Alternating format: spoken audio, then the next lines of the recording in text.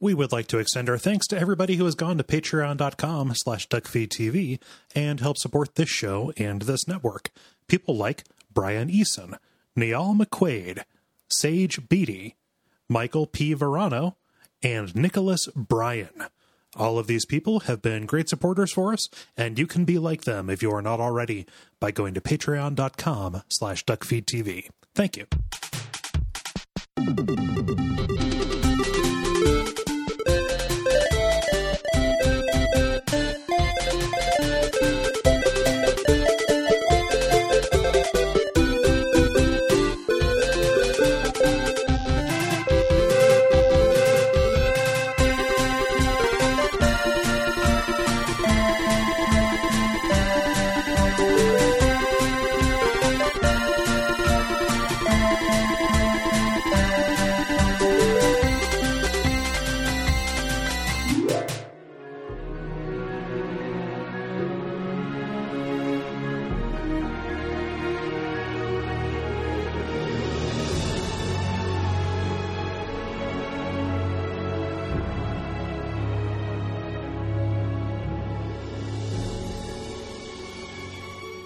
My name is Gary Butterfield. My name is Cole Ross.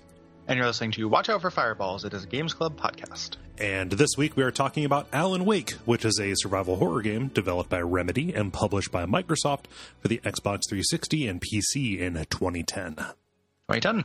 And this episode is two special things. One, produced by our patron Volpez. Mm-hmm. So thank you, Volpez. Yeah.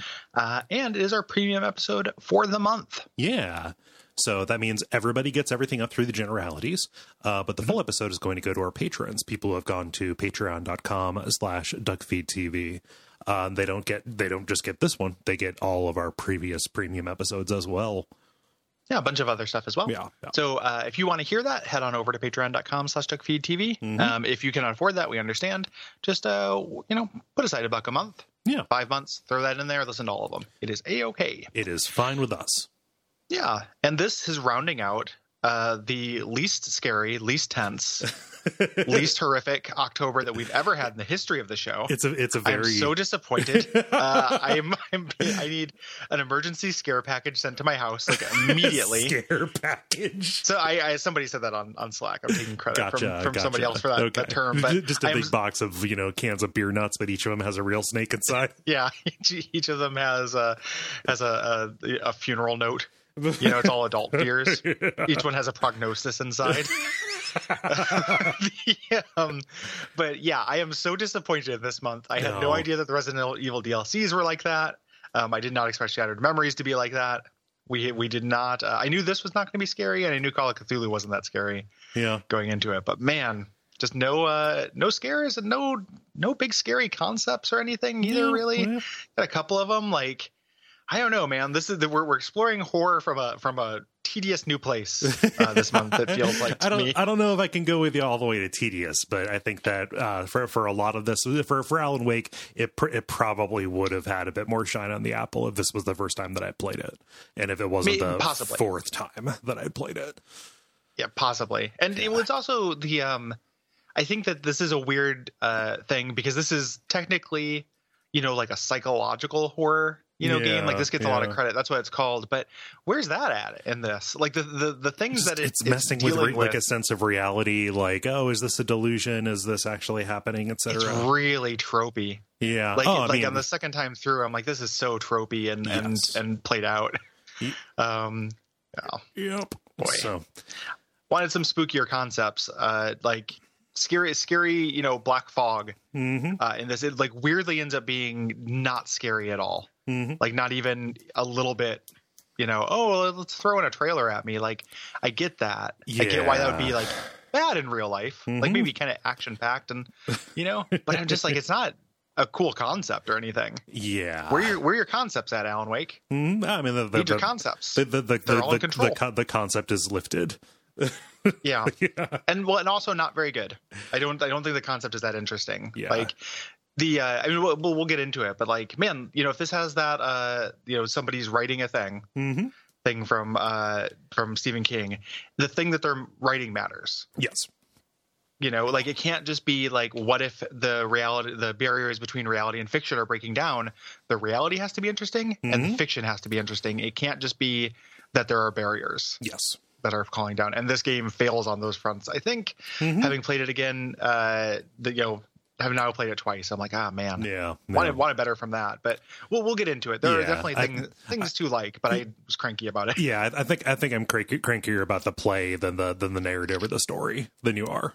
Probably. Yeah, I'm cranky about both. Yeah. But it's not a total unmitigated disaster. Right. We'll get into it. Yeah. So in this game, you play as the eponymous, the titular Alan Wake. He is a writer who's been ensnared by this dark force, and he is searching for his missing, presumed kidnapped wife in the northwestern town of Bright Falls. Yes. You're a bad husband. Bad husband simulator 2010. What if somebody was a jerk? It's very hard to have sympathy for Alan. You're a petulant idiot the entire time. What a whiny baby you are. So this is a third-person shooter, and your primary antagonist in this game are the Taken, which are regular townspeople who have been possessed by the proper noun, the Darkness. Yes.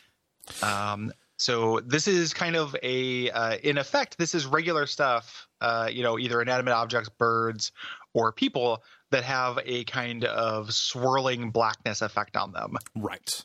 And I think that's a shame. Evil. And I think that's a shame because if you look closely at people who've been affected by the darkness for longer, they do have like some body horror stuff going on, but it is all hidden by that swirling black fog, which is a little bit of a problem.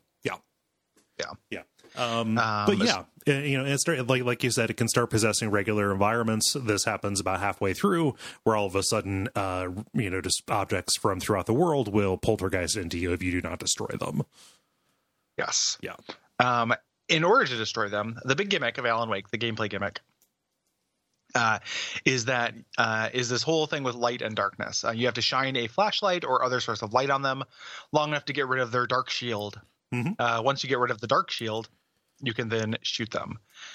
You mostly do this with your flashlight, which consumes Energizer brand batteries. Important. That's important.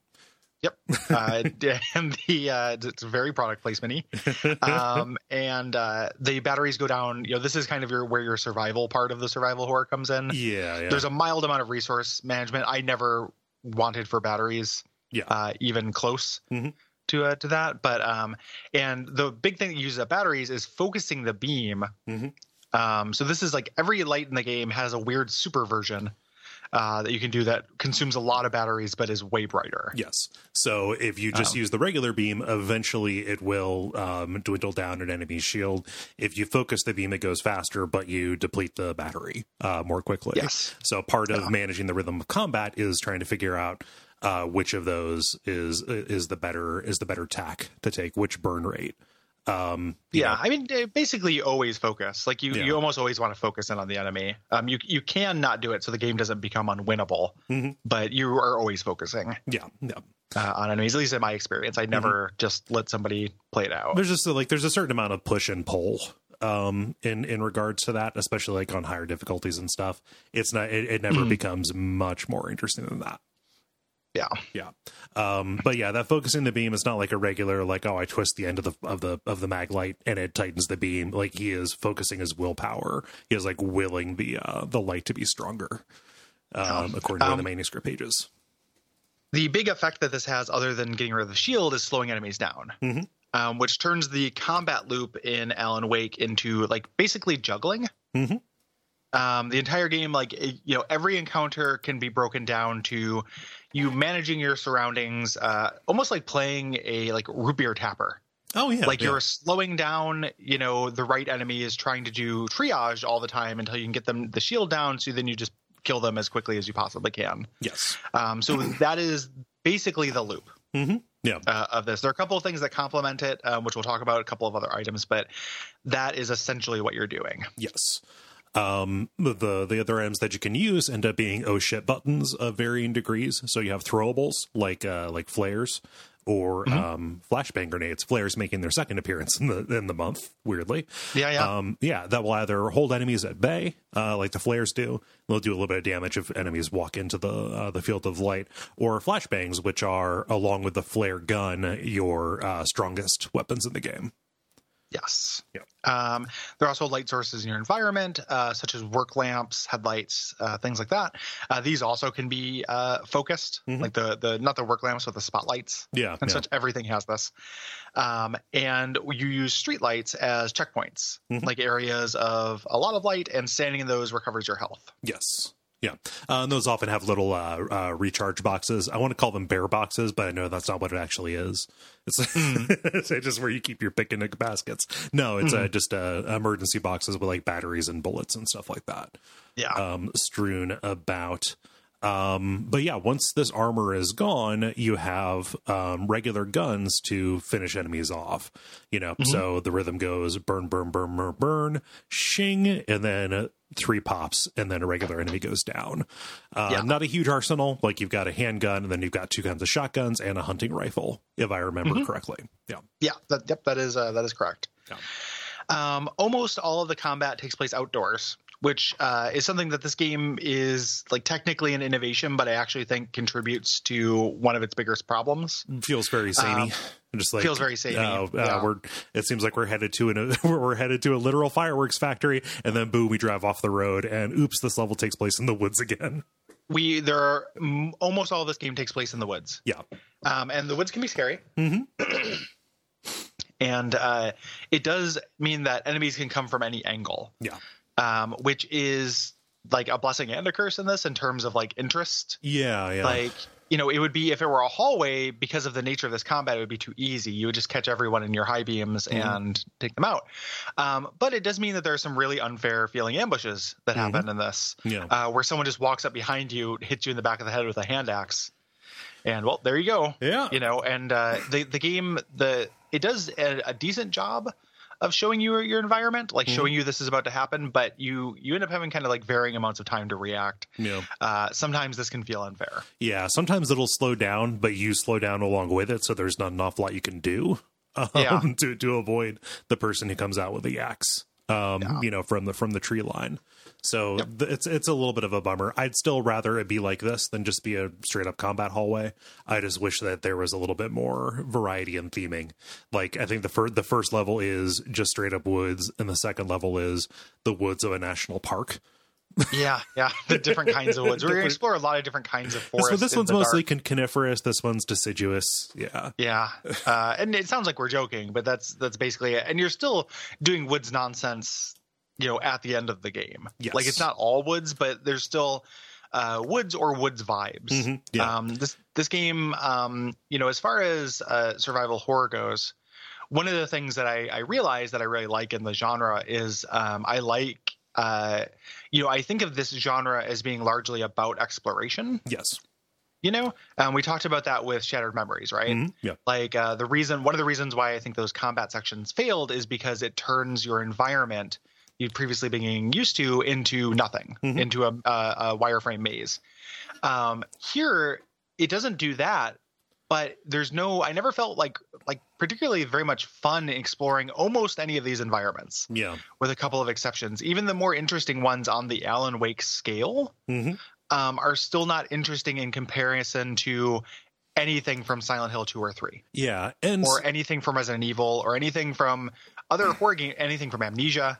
Like, just in terms of like the concept of where you're at and your ability to see a cool, striking, and most importantly, like different or varietal set piece. Because Alan Wake has one of the tightest bounding boxes of games we've done. Like, the possibility space for what you can see and what you can do is so narrow in this game up until the last 10 minutes. Yes, up until the very, very end. At one point, you spend like a fourth of a chapter on the town's main street, and that's a fun level. There's only a certain amount of like expression that can come through, or a certain amount of statement that can come through when you are going through the woods, and the woods can be scary. If your game is about how harsh and unforgiving the wilderness is, that's cool and fine, I guess. Or if something scarier was there, because the Taken aren't scary. It's real weird. Like the restraint this game shows, like it feels, I can imagine a person saying, or even almost a version of myself who admires the restraint of this game rather than repudiating it. Like I think that the restraint of this game is a real problem. And part of it is just like, we have these environments, but if the most interesting thing you can explore in this game is Main Street and it's dark outside, but nothing else is different. That's crazy. Like that is really limp. It's real weak sauce. They save the let's say artificial environments, the man-made environments for the daytime sections, which are all just walking and listening to people talk, and are more interesting, but are still really straight putts. Like they're interesting in the way that, like, it might be interesting to explore a trailer park, but it's not like a trailer park with anything happening in it. The restraint is just so intense in Alan Wake. Like I was very surprised, especially thinking about this in terms in comparison to Max Payne, this company's previous game, where you would, and those sections sucked, where you're like tightrope walking over those blood tightropes. But it was still surreal. Like you would have kind of like, there's a stronger emphasis on the surreal in those games from time to time than there is in this one until the end again. And the DLC leans more heavily on the surreal. However, it also leans incredibly heavily, much more heavily on reusing environments. So you're going through the woods, but maybe there's like 10% more surreal going on. And I just really wanted, there's an element of like almost in a video game for horror, there's an element of extremeness that I think I really need.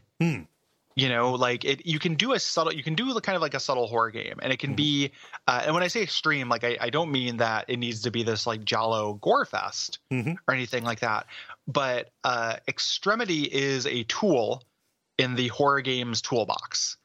And it's an important one, right? Like Pyramid Head, I know that, so, that is a taboo thing in the Silent Hill community. Like people, have mixed feelings about how overused that character is and how he became a mascot for the series and such. Part of the Pyramid Head doesn't work because he's a big scary nemesis figure. He works because the first time you see him, he's like having sex with a weird mannequin thing.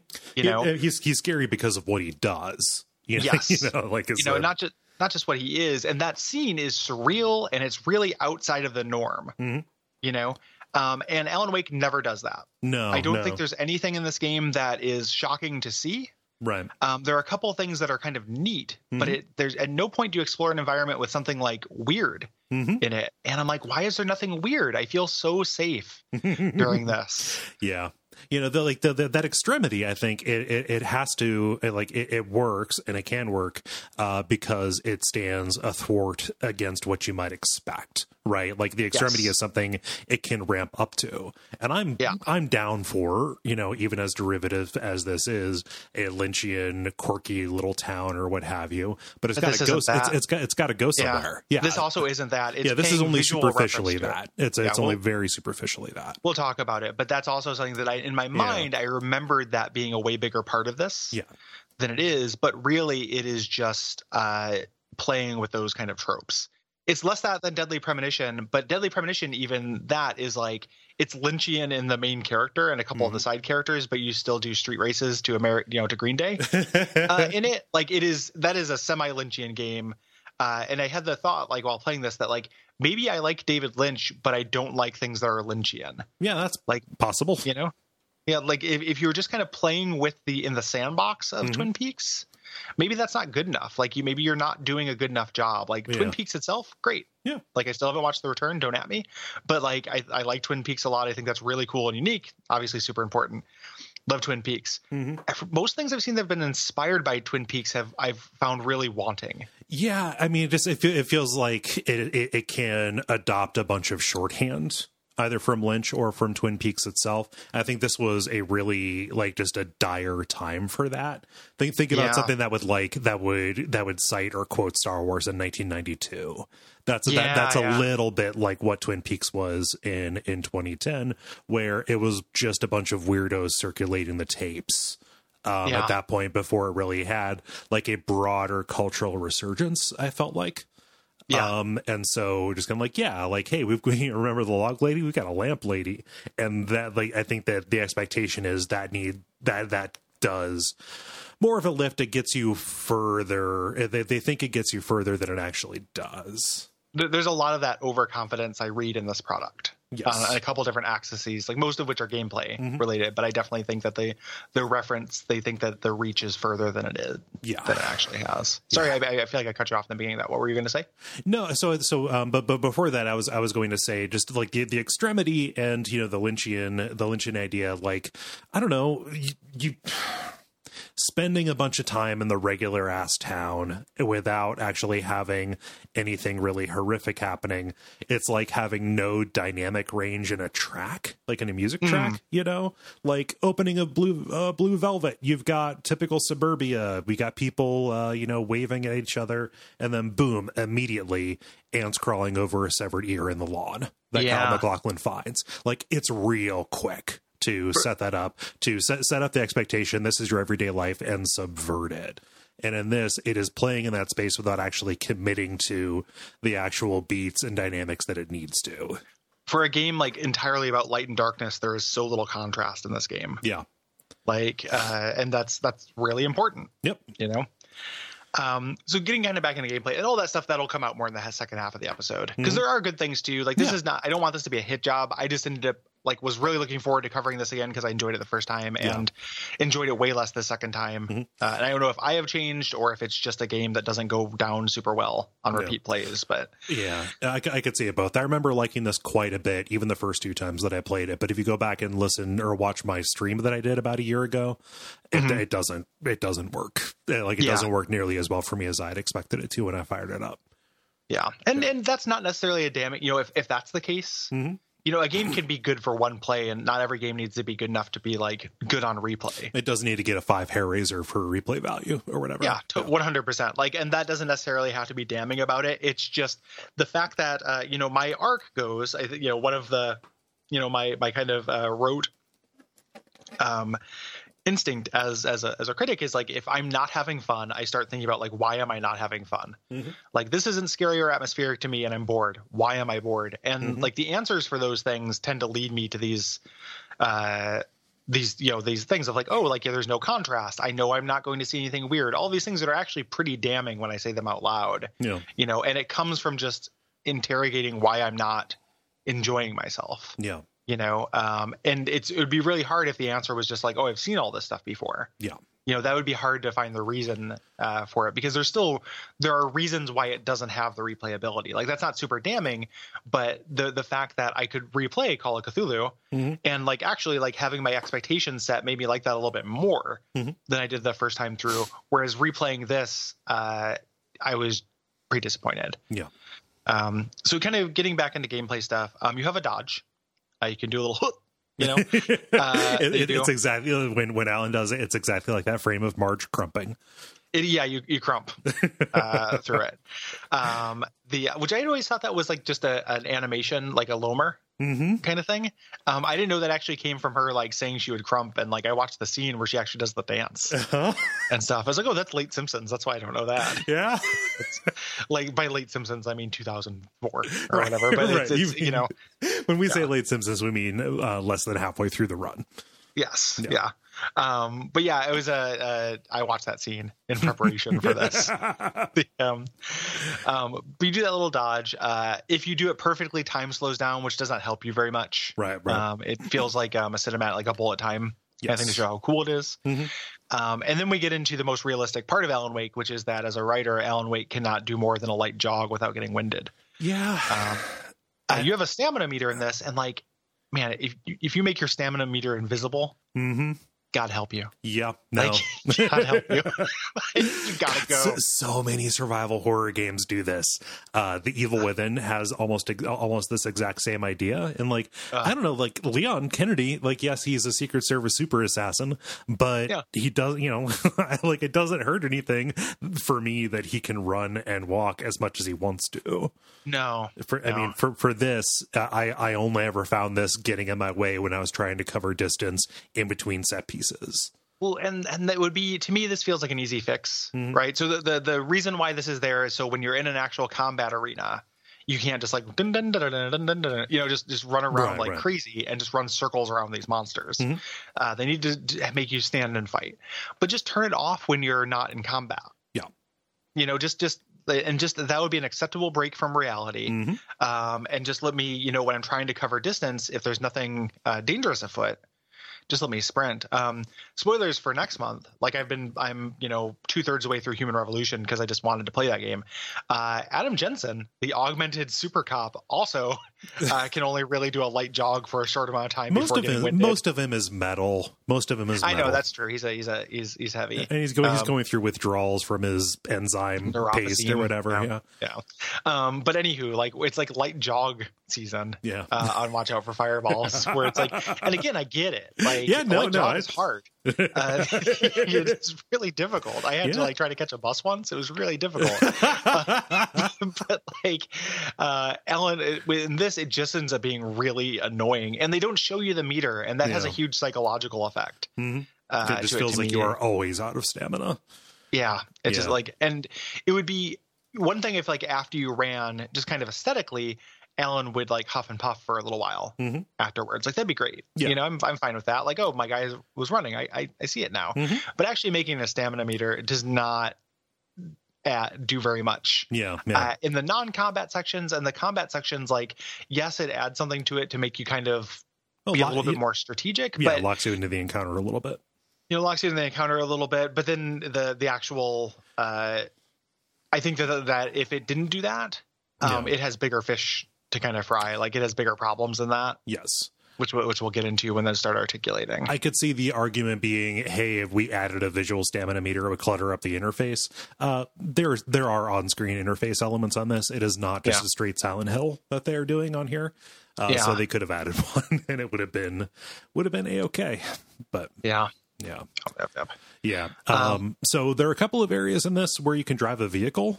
I totally forgot about those, which is real weird. I was like, oh yeah, there's driving in this game. Yeah, it's a holdover from an earlier version of the game. Yeah. But here, you're driving on these mountain roads and these country roads, and you can actually boost your your headlights to run over enemies without damaging the car. These are fine. I like these. It's a welcome change of pace. Yeah, they're a welcome change of pace. There's a surprising variety of cars, which is, again, a holdover from an earlier version of the game. Yeah. But it's very funny how you can park your car, go up into a ranger station or whatever, come downstairs and just boost another car. Yep. Like it's nothing. These are fine. Yeah. And the sections where it is combat focused with the car are where the strange, where you actually do feel like it's a real change of pace when you're just driving safely and soundly down the road. Yeah. It may as well be a cutscene, but when you actually when this interfaces with combat in a way, it is kind of fun. Yeah. Those are some of the better sequences in the game. There are a bunch of collectibles in the story. Just mugs of coffee, which was just kind of the style at the time. Yep. I guess just to have a thing you can get all of. Yeah. If you've got that disease, you can get it. Yeah. No, they're little stacks of beer cans you can knock over to get achievements. I suppose a 360 game. Yep, a couple things like that, and then there's a relevant collectible, which is manuscript pages, which are pretty I go back and forth on the writing in them as I got more annoyed with Alan Wake the character. His kind of writing tics started getting more irritating to me. Yeah, no, and I think that for me, I wish there was an option to turn off Alan Wake reading. Because the affect that he puts on when he is reading them actually gets in the way and magnifies some of the language patterns that he uses and kind of rub me the wrong way. I kind of just wish that these were little readables that you could get or put into a codex. Alan Wake should be like Siri, where you could substitute or not Siri, like a GPS. Oh yeah, where you can substitute his voice for a lot of different voices, or celebrities, or just a British woman. The Taken came and. And my flashlight ran out of batteries. I wish there were, because I thought of that because you said I wish there was an option to turn off Alan Wake reading, and I was like, yeah, I wish there was an option to turn off Alan Wake. Like, I'm pretty much on Team Darkness at this point. Like, get this guy off the earth. I mean, it's pretty hard not to side with the Lovecraftian entity under the lake. I really wish this was more Lovecraftian. Yeah, me too. Yeah. But yeah, but also just because Alan Wake is such a horrible like person and character. Like that was the other thing that like this playthrough did not strike me so much in my first playthrough at all. Mm-hmm. But I'm like, oh, this guy is like a horrible husband. He's a huge whiny baby. Mm-hmm. He makes every decision, doesn't make any sense. And he is so self-important. Like I've never played a character in a game that is such a big fan of themselves and themselves as a philosopher. Yes. Like, and just spouting just the most inane, like the darkness has the power of the light. Without light, there can be no darkness. But without darkness, there can be no light. Mm-hmm. The darkness had me. The darkness was within me, and it always would be. Like, and he delivers everything in that fucking cadence as if it's the most profound shit that anyone's ever said. Yeah. And it's all boilerplate garbage. And then he comes home and yells at his wife, and then she gets kidnapped. And I'm like, who is this asshole? Like, man, the flashback, like this, little something for people listening on the public feed. The scene where he wakes up hungover. Mm-hmm. After the show appearance, and his wife is like, are you watching the appearance? He's like, yeah, I didn't say anything stupid if that's what you're worried about. Like, who is this asshole? Like all she wants is for you to feel good. Well, and for you to not keep coming home drunk at 7 a.m. Yeah. Like you listen to a voicemail of your agent saying your wife's getting in the way of your career. Uh-huh. Your wife comes home. You came home at 7 a.m. and she's a little irritated. Your wife says, listen, I was mad about it. I'm fine. Yeah. Now. I think you should go back to sleep. The shit out of her. Yep. Like this is going to turn into Midsummer. You are fucking Midsummering your wife at this point. Like you are the guy from that. Like you are such a shithead in this. You got me a fucking typewriter as a writer. I can't believe you. Flip the table, going outside, you horrible monster. Like he's such a baby. Yeah. Like he is baby. Yeah. And not in the way that Pocket is, not the good way. He's not good baby. He's bad baby. He's bad baby. Alan Wake is bad. Alan Wake in bad. Wow. The rattle was in me. I was the rattle. I grabbed the rattle with my right hand. It shook. I said, is this what object permanence feels like? I didn't know, and I never would. Because I looked away and wondered if the rattle was still there. I wondered if the rattle wondered if I was still here. Peekaboo indeed. Yeah. Game for children. But perhaps I could play too. And man, can you imagine being friends with anyone in this game? I was like, I know that like likable characters are not. It's not a requisite, right? It's not a requisite, but like every person, like I mean, we're gonna meet fucking Barry, and that guy gets under my skin like nothing in this thing. And like these characters are all horrible. Why I don't want any of them to succeed? Yeah, no. Alan is very hard to have sympathy for because he is a best-selling author who seems to have everything in the world. Yeah, but is still not happy. Right. It's like WTF. It's like listening to Mark Maron. In those like early seasons, or like when he first got his TV show, but still had the chip on his shoulder, like he was a struggling baby. Yeah. And like, everyone was more successful than him. Mm-hmm. It's like you got a TV show and like one of the best podcasts in the world, and you're making your living at this, and you have a house in California and stuff. Like, why are you whining? Mm-hmm. Like so much about how I understand that like that's not happiness. Like you can still be unhappy. I'm not trying to. Everybody has their own struggles, and I don't think anybody would call their own life easy. Right. Yeah, of course not. But it would be like if you and I like we've been very lucky in terms of like podcast stuff. Yeah. They're a bigger podcast than we are, right? Like there are people who have that better. But if we were just constantly whining about why we weren't a bigger podcast like network, right? Like I can't believe we're not 99% invisible. Like we gotta get to that. There's always and I get that. That's the kind of thing like I might feel a twinge of jealousy about like somebody I know is a more successful podcaster than I am gets a cool opportunity, and I get like a twinge of jealousy. Yeah. Alan Wake won't shut up about all of his like existential nonsense problems as a creator. Yeah, I haven't written in 2 years. Well, there are lots of authors who go really long between books. Like you can just work you through live it. in like a high rise like $1 million New York condo. Thing. Give it a second, you'll be okay, buddy. But the muse tortures me. Yeah, and it's shut up. We should have much more buffer between Alan Wake's internal monologue and ourselves. Like there should be. really good point. There should be a lot more. And something that kind of irritates me is when people say, "Oh, this is like Stephen King the game." Stephen King books are nothing like this. No. He's a much better writer. Yeah. Like Alan Wake is a bad writer on this weird on purpose thing. Like the story's on purpose, blah blah blah. We'll get into that. Yeah. I have mixed feelings about that in general, but it's Alan Wake as a character. Like the things he says. If a Stephen King character is aware of himself or he's a tortured writer, he still knows how to make like a kind of a compelling character. And Alan Wake is not a compelling character. Yeah. I think. And when you say we have too much touch with it, that's actually like a really good point.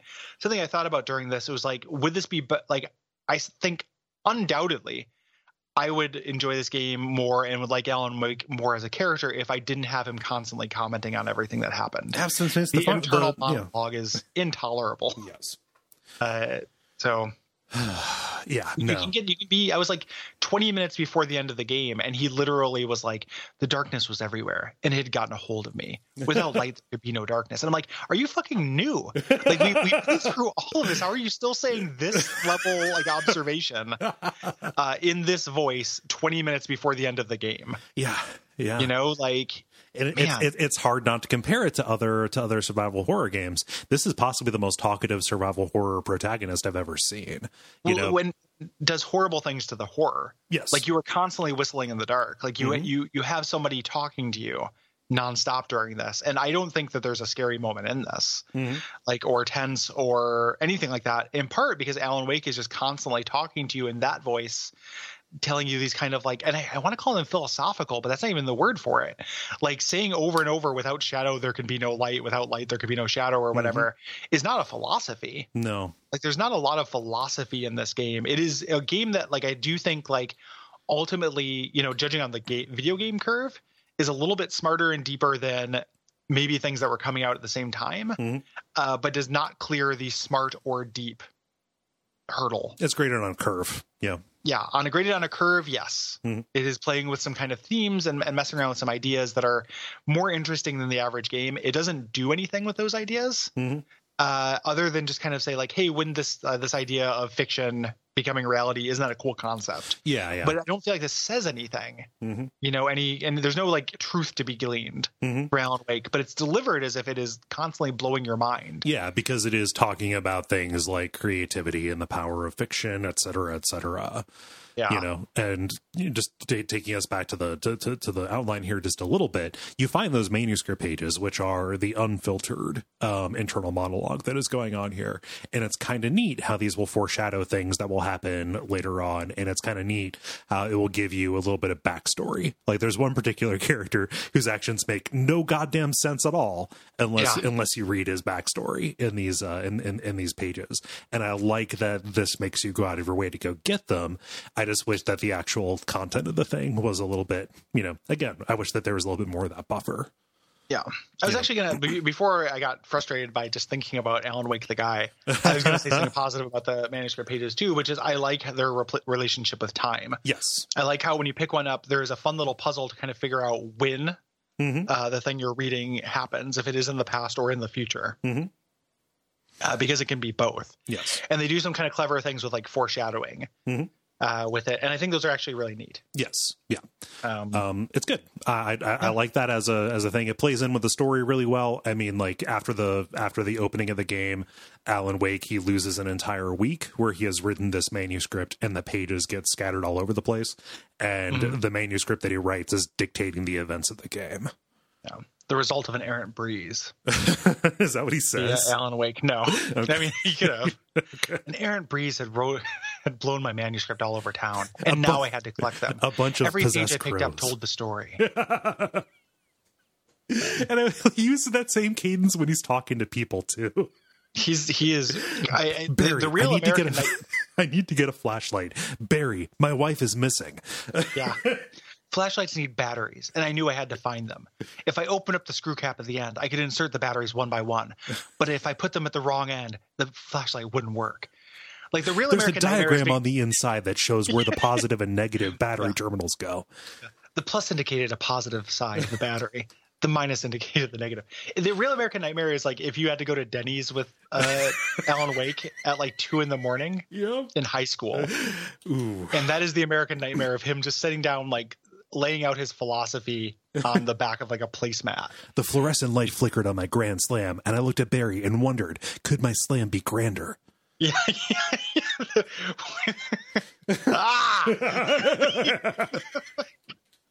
Ah! Man, Barry, like high school, Alan Wake babies, man. Like Alan Wake and Barry in high school, like the visual novel that is the way that I die. Yep. Like I has been foretold. Just like somebody, waves enough Patreon money under my nose for us to cover something that I know I'll hate, and it literally kills me. To have Alan Wake and Barry, just their relationship, just going back and forth. Man. Barry's got to go. Barry's got to go too. Like I don't know. They're all bad. The other neat thing, and this is great. Even though like they are here's the thing about Alan Wake though, right? So like in the thing you find TVs where there is a Twilight Zone-esque show called Night Springs that plays.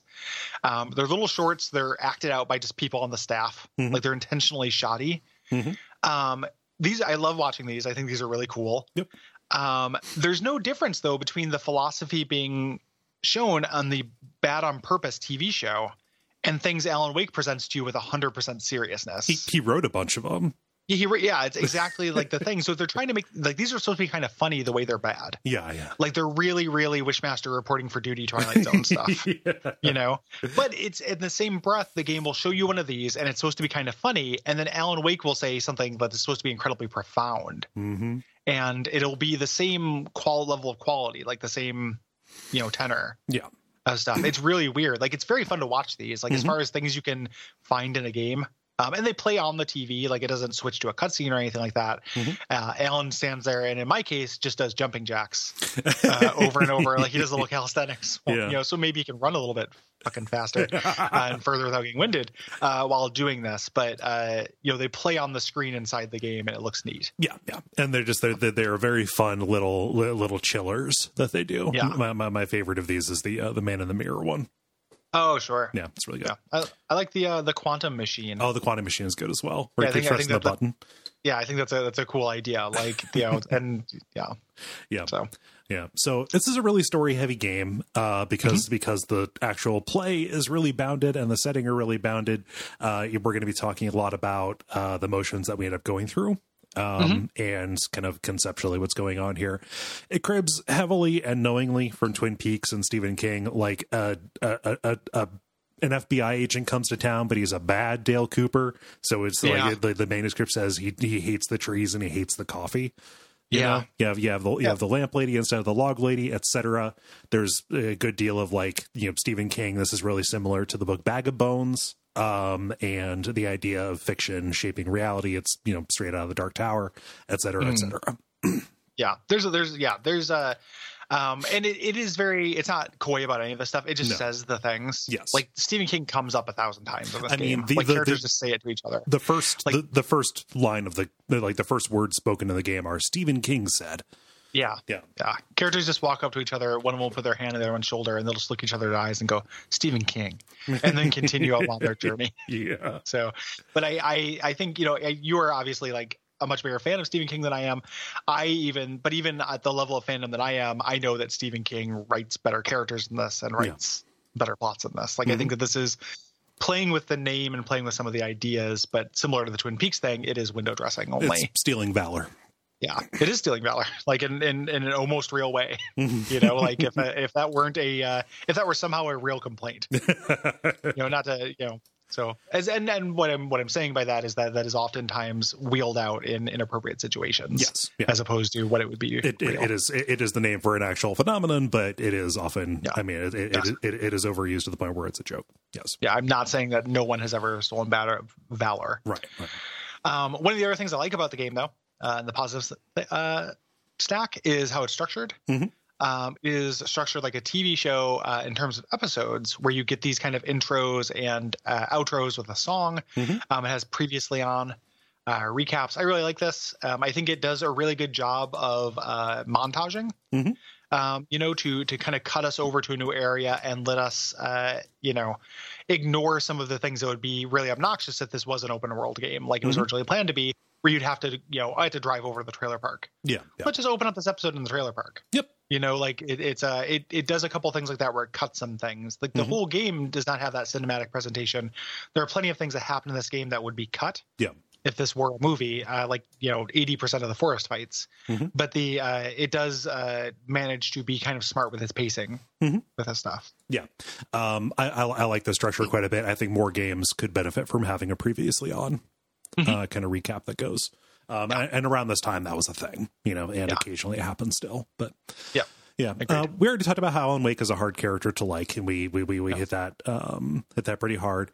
The game was really pretty for its time. It was made as a technical kind of showpiece. It's kind of a rough putt now, particularly in the pre-rendered cutscenes. Every character model looks really wooden in a way. That is not helped by the voice acting, particularly on Wake himself. What's weird is that there are parts of it, so the cutscenes do look bad. Yeah. The characters do not look good. The woods still look great. Yes. Like if you're out in the actual gameplay going through these wood sections, which are problematic, but look really good. There's like a really nice draw distance to things. Like you can look off into the, off of a cliff and get like a really nice kind of detail. And really great kind of lighting, good atmosphere in terms of visuals. The atmosphere in particular, when you are in, heavy tree cover, the way that the fog kind of bends light itself brings a certain amount of eeriness to it as well. The fact that you just kind of have these motes going around, it does look otherworldly and good when you are lifting your eyes above the ground level, looking for Taken to jump out at you and scream at you, Agreed. Yeah. So, and this has helped out too. I think that they released some kind of graphical update on the PC. I played this on PC. Did you play that as well? Or yeah, I've only played this on PC. Gotcha. Yeah. Yeah. So I remember when I streamed this, somebody had mentioned that they did upgrade the textures and stuff. Yeah. Talking about the development a little bit, game took 5 years to develop, and it changed quite a bit from the original concept. Originally, this was going to be like just a massive, just technical workhorse. It was developed for physics cards, etc. It was going to be PC exclusive. Picture like Crysis is what this would have been in the market. Yeah. Yeah. And it was originally going to be some gameplay change as well. They were originally going to make it an open world. They dropped with that, and they actually dropped that and went in the opposite direction with this, because this is very cinematic, very railsy, and it made me wonder why they thought where the open world came from at all. Yeah. The idea, other than just the fact that it was like the style at the time. It really makes me think what they were thinking, ask what they were thinking with that. And there are some vestigial elements like the carjacking that happens in it. But this would not work as an open world. No. Even having kind of other areas you can kind of explore with this, which would free up and add some desperately needed variety to the pace of play. You would still be stuck within the bounding box of the verbs you can do. Yeah. In terms of combat. That would have I don't think it would be particularly additive. Yes. Yeah. This game has really heavy product placement, which is very funny. This feels like an anti-endorsement for Energizer batteries to me, because you chew through them so quickly. Yeah. It's like he's got, instead of a flashlight, he's got a Game Gear that he's shining on everything. Although this game did get me to order a new flashlight. I did not have a big flashlight for my house, so now I have a 4D cell mag light. The game did that, or the No. I was playing this and also reading stories about that Pacific Gas and Electric blackout that was going on in California, and I was like, I should probably get a flashlight for my house because winter's coming and power outages are going to happen. So, I go with spooky candles. I'm going to use my phone in the dark to grope in and get a candle. And then if, the wise man said, "How will you find the candles, my son?" With my phone. But with a flashlight. Yeah, with my phone. Okay. We have a flashlight we have with us all the time. Okay. But I like a big flashlight. I'm not criticizing your flashlight purchase. Yes. I was just also talking about what I will do once we lose power. Oh yeah. The beginning of the end. When the grid goes down. Yeah, when the grid goes down. So Energizer, there's also everyone uses a Verizon cell phone. The weird cameo from the Verizon guy where he explains Verizon to you. and then Alan Wake just one-ups everything he says is really strange. You know? Does that actually Zero happen? money down. No. Okay. And just imagining Alan Wake delivering a commercial for like, they have the best 3G network in America. I wondered, would I get signal? Would the darkness interfere with it? Or would the signal get me? You know, without signal, I couldn't make a call. And without making a call, I couldn't call Alice's kidnapper. I needed to call her because I wanted to get my wife back, and the kidnapper had her. However, I was worried about what he would do. And just like in one of the DLCs, Alan Wake straight up says, "Can you hear me now?" Boy, really? Yes. The Wikipedia I read about this, they talked about the product placement, and the guy, the main director, his name might escape right now. Sam Lake. Excuse me right now. Sam Lake. She's like, yeah, we want to be really careful about the product placement, but we want to make sure the game felt real. And I'm like, you fucked up both those goals, my friend, because it's weird that there's only one type of battery in this town. Mm-hmm. It's like how a college will have can only have Coke products at this university. Yep. Like this town can only have Energizer batteries. Mm-hmm. So it doesn't feel real, and you were not careful about it because you had a guy say, "Can you hear me now?" in the DLC. So you sold out, my friend. So there's some music licensing problems with this. We'll talk about the music during those scenes when they come up. Mm-hmm. But it was pulled from digital storefronts for about a year. Mm-hmm. And then came back. Yes. There are DLCs, which I want to hear you talk about once we get to the end. Right. Yeah. I've read about, but I have not played. And then there's like a spin-off kind of sequel thing called American Nightmare, which is like an arcade comedy game. Yeah. As far as I can tell. Yeah. No, it kind of continues. Like you are still in the dark place. The dark presence is still out there. Your doppelganger who was released is kind of your game master in this and is subjecting you to a bunch of combat arena challenges kind of things. Like from what I understand, like people who really enjoy the combat engine, this, puts you into a bunch of tough scenarios in that and uses, if you like more of that, here are more of those situations. I do not find it to be essential. I can't imagine coming away from this game wanting to play more of this combat. Right. Like not in necessarily a mean way, because it's okay. Mm-hmm. It's frustrating. It wears out its welcome is the biggest problem. Yeah. Initially it is okay. But just because this is a generality, and just, before we actually get into the specifics, one of the thoughts I had about this game, and this goes way back in our notes, so I apologize for going on a sequence because it's about the combat loop. But there's that famous games criticism observation about a game being broken down into like 3-second gameplay loops. Or something like that. 30 seconds of fun done over and over again. Yes. Do you remember who that is? That is, it's kind of like an insight. It might have been a GDC talk given by one of the people who made Halo, talking about throwing a grenade, closing distance with the guns, and finishing with a melee. Yeah. I think that this is the game I've been, the accepted piece of wisdom. I don't actually buy it. Mm-hmm. And I think that this game is a really good piece of evidence for not buying it. Mm-hmm. Because this game tries to do that. Like, it is very clear to me with the sameness of the combat encounters in this game that they are going for that. Yeah. They're going for, we want to have a 30-second gameplay loop that is really fun and satisfying and just repeat it for the entire game, which it does. But the idea of that, and this happened when we played Halo as well, huge diminishing returns. Yeah. On that. Like, I don't know if this is something that has changed for me, and I don't know how universal this is, but like, I think that maybe at a point in time I would have bought that, but I've always wanted a little bit more variety than that. Mm-hmm. And this game's biggest kind of failure in terms of gameplay is how stale that 30-second loop gets. Mm-hmm. And it gets beyond stale. Like, this piece of bread is rock hard. Yeah. Like, I would not give this to the worst duck. Like this is not the kind of stale bread you feed to birds. No, this is not the kind of stale bread you use in a fondue. Like, this bread is so stale as to be no longer bread. Mm-hmm. That 30-second like kind of loop thing is just, I don't know that that's actually how a lot of games that feel like that actually do it. I think it's necessary but not sufficient.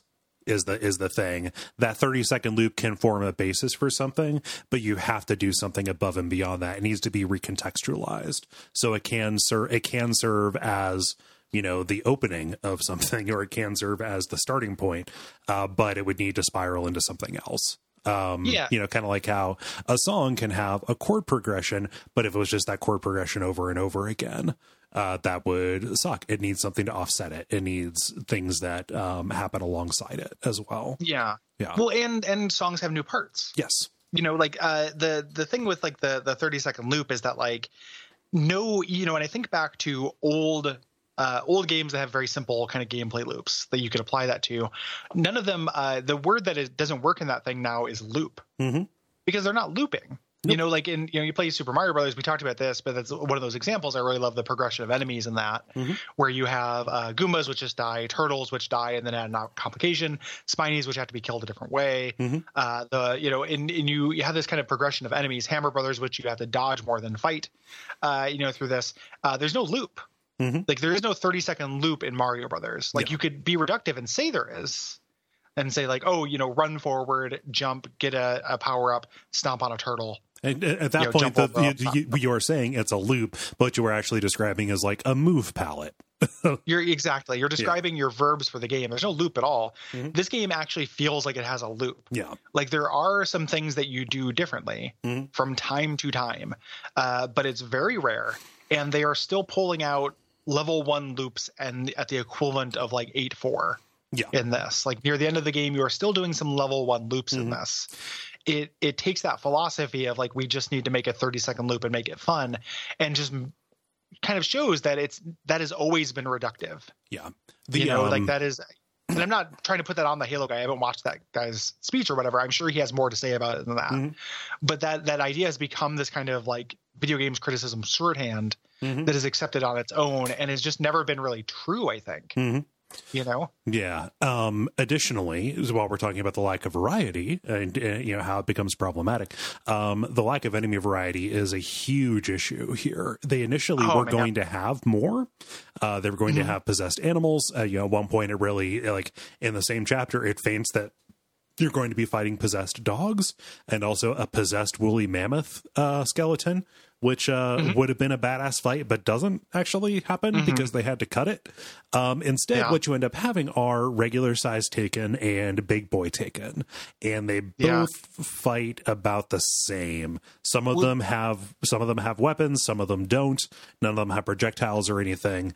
And what that leads to is actually this kind of this very, very intense modality, bringing back kind of our watchword maybe for the month, or at least from Silent Hill, where it's very clear. This is going to be a daytime section where I'm walking. This is going to be a section where I'm in the woods fighting the Taken, fighting the 2 kind of Taken that there are. This is going to be the section where I'm fighting off the bird. This is going to be the section where I'm fighting off the possessed enemies. There's really no crossing of the streams between any of them. No crossing. And the other thing too that I think is a big problem with, even if there were, because there isn't enough enemy variety in this. And I was thinking about like, what if there were though? It wouldn't actually matter as much as it should because of your really constrained verb set. If there was a Taken mammoth, it probably wouldn't fight that differently than a Taken truck. Right. And if there were Taken dogs, it wouldn't fight that differently than the fast Taken that we have now. Like you'd have to aim differently. But no matter what the lock is, Alan Wake is always shining his flashlight for a few seconds to stun something, then shooting it between 2 and 5 times, no matter what. Like you have one key that you have in this entire game, with some shit buttons like grenades and everything. But the fact that your verb is so constrained is honestly the bigger issue than the enemy variety, I think.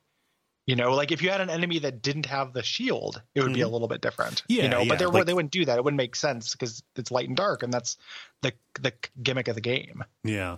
There's possibly a way that they could have added at least a little bit more spice to it, a little bit more variety. It wouldn't have solved the base problem. But I mean, I don't know. Like, let's contrast this with something else, something like Max Payne, right? Yeah. Where you generally have a pretty limited moveset in that. You're leaping, you have your bullet time, and you're doing a whole bunch of shooting. The fun in that is in the room setups. It is in the Hotline Miami quick combat loop kind of deal to it, right? They could have brought, that kind of, I don't know, forethought into designing the scenarios, but they just kind of didn't. Every scenario is the Taken coming from all angles and rushing you. Yeah. Like some of them can throw things, but nobody hangs back and throws things while other ones rush you even. Like even the ones that throw things at you run towards you to throw things at you and then will rush you. And we talked about the combat system being a little bit like a juggling, and that makes a kind of sense and is satisfying to a certain degree. What's more satisfying is prioritizing targets. Yeah. There's really no prioritization that happens. The enemy who is closer to you is the one who takes precedence. Because you're trying not to get hit. Yeah. You know, because you can't run away like forever because you get winded. Yeah. The other thing that kind of adds into that is if you compare this with Max Payne and my understanding of the games that come after this, right, is that the light and dark gimmick in this is almost purely aesthetic. Like having to shine the light on the enemy to kind of weaken them isn't different than you're still aiming at them and you're still pressing a button. Yeah. Like you're still doing the mechanics of shooting a gun. It's not that different than in RE7 when you have to use the ramrod rounds on the certain kind of molded and then fire the actual bullets. It's kind of exactly the same. You know, and it's aesthetically, you know, and thematically, as much as light and dark can be a theme, you know, okay, 8th grade. But you know, as much as light and dark, not the movie, but as much as that can be a theme, like it is aesthetically and thematically a thing, but mechanically you're just pointing a cursor at something and holding down a button. Whereas Max Payne had the bullet time thing, the quick dodge and stuff like that. Like that is a stronger gameplay gimmick and less of a thematic one. Like Max Payne has it's a superpower. It's never explained. You know, it's just that he is very competent. Here, there's so much text about the light and the dark, but it's not a gameplay concern. Right. It is just an overlay on what you're already doing. You know, just to shoot. It'd just be like if you had to shoot one weapon before another one. Yeah. So in terms of like gameplay gimmick, there's almost nothing here. Even though it presents as having one. Yes. In practice, there isn't one. Yeah. I mentioned games that came later. My understanding is that Quantum Break, the next game by this company, has a much stronger gameplay gimmick with a lot of time travel. Yes. Time stop stuff. Yeah. I'm real curious about Quantum Break. I've got a copy of Control sitting here that I want to break into. And that looks cool as well. Control sounds great. I love the SCP stuff. And like, that's basically what it sounds like. Yeah. I am very interested in Control. You know, I'm taking playing this definitely put me off it for a little bit because the people who complained about Control complain about the gameplay portions of it. Like people say it's a clear improvement, but the people who don't like it are like, oh, it's repetitive and too hard. And I'm like, man, I just Remedy's combat post Max Payne right now doesn't sound good to me. Yeah. No, I dig. Yeah, it seemed like a almost like a follow up to PsyOps to me, and that made me horny. So that would be cool. Yeah. But yeah, in Control, like they're tying stuff together. Like there's memos that confirm that Control takes place in the same world as this. We'll see how that actually lands. Something that I would be really wary of is Remedy working with a production company to make an Alan Wake television show. Yeah. Hopefully they get the guy who played him in the game to play him on the TV show.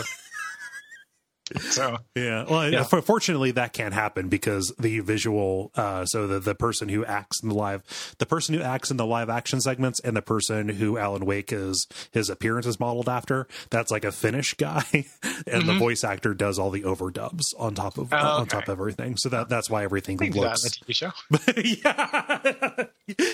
Like I don't know, just do it all in ADR. Yeah, just ADR the entire TV show. Alan Wake is always go ahead. He's always having to hold his hand for his mouth. No, Alan Wake is always sick, so he's always wearing like a surgical mask. Yeah. Denver Broncos. Anyhow, there, neighbor. I basically want Alan Wake to be in a TV show and just be like declarative statement Wake, like he is in this game, but in a TV thing, and have everyone else in the show react to him as if he was a real person doing that. The audience clapped at my zinger. Like I turned the handle on the door and pushed it open. Afterwards, I walked through, entering the room. What are you talking about? Like, get out of here, man. I told you to stop coming over here. Nobody likes you. I heard the insult. It hurt my feelings. That's what we wanted to happen. Yeah. That was the point, Alan. Jeez. He explained what the point was. Stop it. You have to quit. Oh, man. So we're going to get into it. Yeah. So thanks for listening to this first part. Public feed. Yeah. If you want to hear the rest of this, you can go to patreon.com/duckfeedtv. For $5, you get the full episode and many, many more things. Access to a whole feed of premium episodes and a whole other show. 2 whole other shows, actually. Bonfireside Chat, Rekindled, and Unfilmable, or at that level. And at $10, you can check out a bunch of other stuff like the Fire Hose, the back content, and our show Adaptation Decay. Did a very fun episode recently about the House of the Dead movie, and also a bunch of Duck Feed Presents, which is when me and Cole have something we want to talk about but doesn't fit into a normal show. No. And we've been running through the Ari Aster oeuvre, and that's been really fun. Yeah. So we're going to go and do the rest of the episode, but thank you so much for listening so far, and we'll be back next week with your thoughts on this month's games.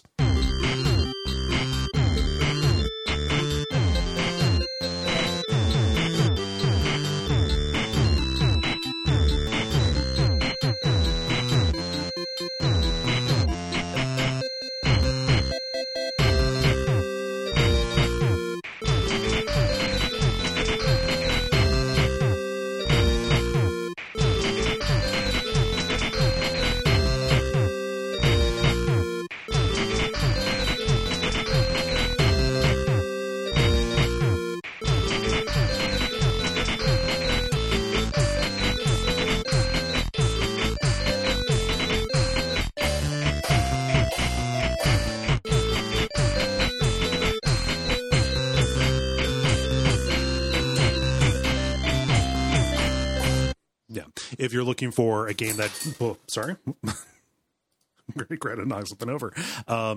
If you're looking for a game that does this really well, God damn it! Sorry, she got a hold of a bottle cap. 1 second. A little drunk. Right. I shouldn't be dropping bottle caps. Okay.